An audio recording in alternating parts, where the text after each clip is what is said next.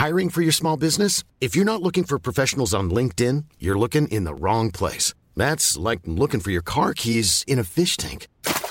LinkedIn helps you hire professionals you can't find anywhere else, even those who aren't actively searching for a new job but might be open to the perfect role. In a given month, over 70% of LinkedIn users don't even visit other leading job sites. So start looking in the right place. With LinkedIn, you can hire professionals like a professional. Post your free job on linkedin.com/people today. Welcome to This Date in Weather History for Thursday, February 20th. I'm AccuWeather.com's Evan Myers. In 1805, the nation's capital had only been established on its current site on the Potomac for a few years, having moved from Philadelphia. Originally known during its construction as Federal City, Congress met in the newly named Washington City, as it was then known, for the first time in November 1800. The man for whom the city was named had died in December of the previous year. And in February 1801, the District of Columbia, which at the time also included the cities of Alexandria and Georgetown, was placed under the control of Congress.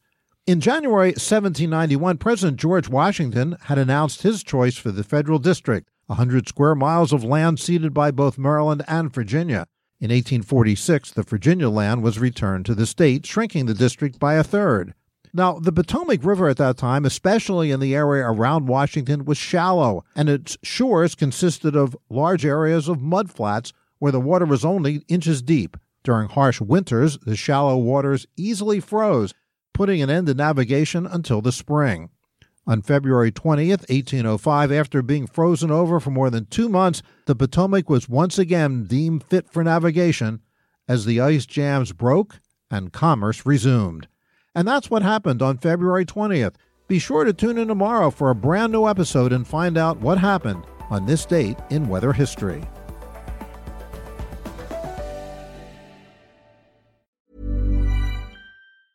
Mom deserves the best, and there's no better place to shop for Mother's Day than Whole Foods Market. They're your destination for unbeatable savings, from premium gifts to show-stopping flowers and irresistible desserts. Start by saving 33% with Prime on all body care and candles. Then get a 15-stem bunch of tulips for just $9.99 each with Prime. Round out Mom's menu with festive rosé, irresistible berry chantilly cake, and more special treats. Come celebrate Mother's Day at Whole Foods Market.